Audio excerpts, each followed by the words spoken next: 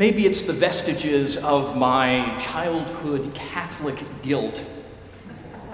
But when I read today's gospel passage from John, I can't help but take Jesus' rebuke of Thomas a bit personally. Have you believed because you have seen me? Blessed are those who have not seen and yet come to believe. What would I have done if I were in Thomas's shoes? Would I have believed this fantastical story about my friend and teacher rising from the dead? Moreover, there are times, even now in my life, when I have doubt. I know that might be surprising to hear from someone preparing for ordination, but it's true. Sometimes God seems far away, distant. Sometimes I look around and ask, how could a loving God allow this or that to happen? Maybe some of you can relate. I suspect so because there's good reason to believe that doubt is part and parcel of our Christian experience. A 2017 study by the research firm Bana found that over 2/3 of Christians experience doubt. And we're in good company. Scripture is filled with people who doubt. Recall the story of Peter from Luke's gospel when he tries to walk on water. Or rather, from Matthew's gospel. Jesus comes walking toward the disciples on the water. They're in a boat. Peter is startled at first and responds by saying, "Lord, if it's you, tell me to come to you on the water." Jesus bids Peter come. However, as soon as the wind picks up a bit, Peter's faith falters and he begins to sink. Or recall the story of Abraham and Sarah from the book of Genesis. God tells them that Sarah, despite her advanced years, will conceive. Their first response? Doubt. John the Baptist's father, Zechariah, had a similar response. When the angel Gabriel appeared to him and announced that his aged wife Elizabeth would conceive, what does he say? How can this be so?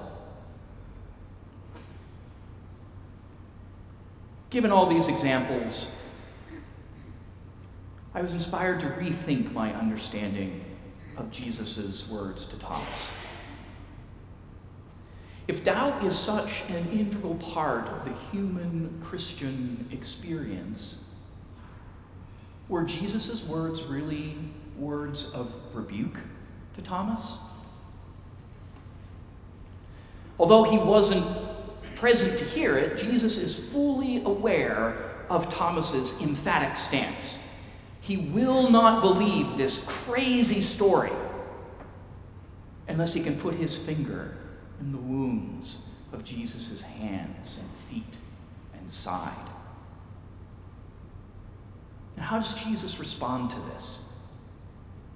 More important than his words are Jesus' actions.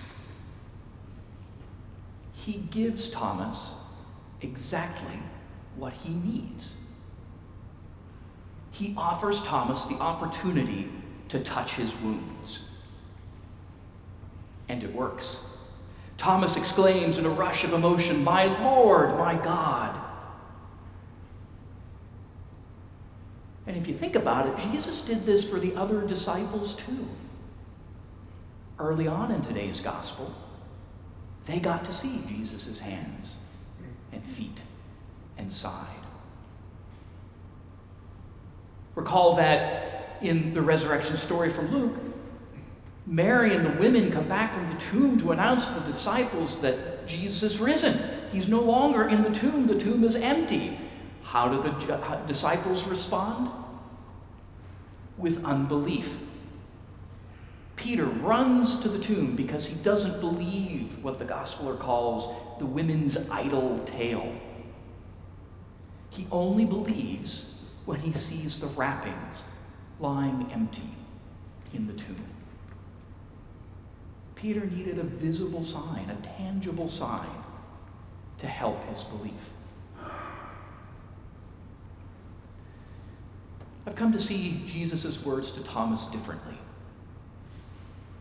Rather than seeing them as harsh and critical, I think they're filled with empathy. Jesus understands our human condition. He knows that at times our faith needs a little help. He knows that doubting is natural. Remember, he's the one who cried from the cross, my God, why have you forsaken me?" He knows what doubt is. And I know from my personal experience that God invariably gives me what I need in those dark times of doubt. What I need and when I need it. It might not be a face-to-face encounter with his risen body, but I'm given tangible signs nonetheless. Sometimes it's a simple feeling of comfort and renewed hope. Sometimes it's awakening to the joys of the created world, the beauty of a sunset, or the majesty of a summer storm. Maybe it's the wonder of looking into the face of a newborn baby and marveling at the unfathomable miracle of new life. Sometimes it's witnessing an act of kindness or selfless service by another. Often it's the love of my family and friends. And often it's witnessing the profound faith in action of this beautiful community. Regardless of what it is, it always seems to come at the right time.